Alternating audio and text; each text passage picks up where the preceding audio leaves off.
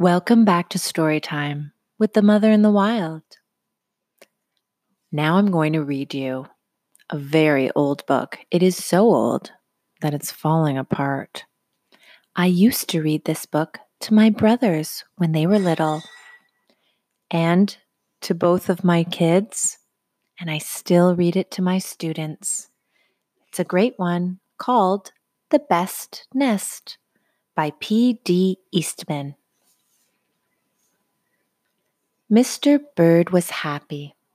He was so happy he had to sing. This was Mr. Bird's song. I love my house, I love my nest. In all the world my nest is best.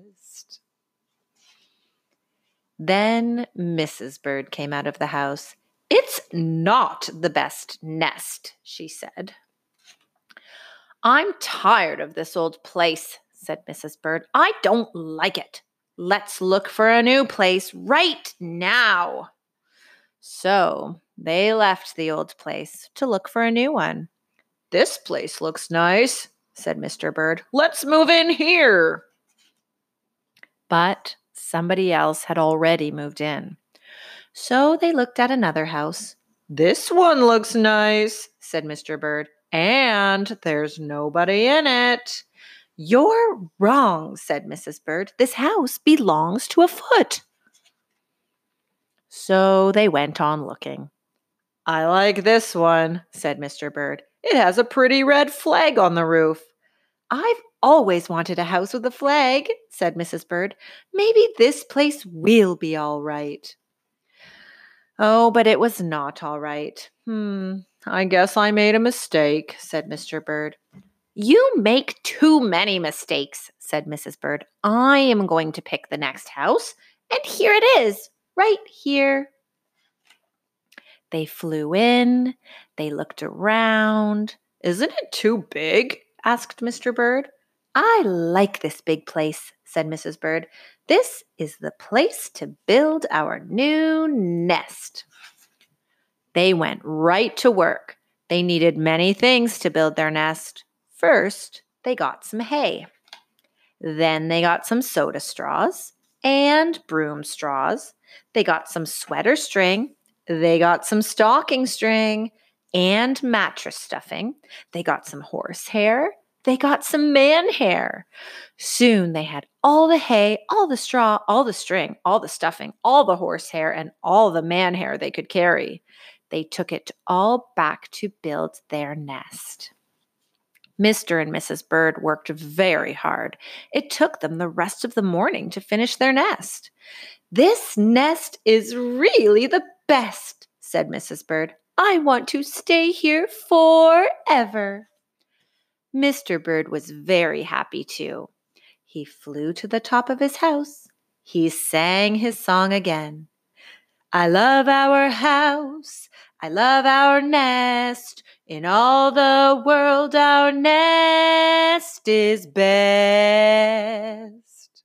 He was so busy singing, he didn't even see Mr. Parker coming. Every day at 12 o'clock, Mr. Parker came to the church. Mr. Parker came to pull a rope. The rope went up to the bird's new nest. The rope rang the big bell right under Mrs. Bird's nest. Bong, bong, bong, bong, bong. Mrs. Bird got out of there as fast as she could fly. Bong, bong, bong, bong. When Mr. Bird came in, all he could see was a mess of hay and string and stuffing and horsehair and man hair and straws. Where was Mrs. Bird? I will look for her until I find her, said Mr. Bird. He looked high, he looked low, he looked everywhere for Mrs. Bird. He looked down into a chimney, but Mrs. Bird wasn't there. He looked down into a water barrel, but Mrs. Bird wasn't there. Then he saw a big, fat cat. There was a big, fat smile on the fat cat's face. There were some pretty brown feathers near the fat cat's mouth. Mr. Bird began to cry.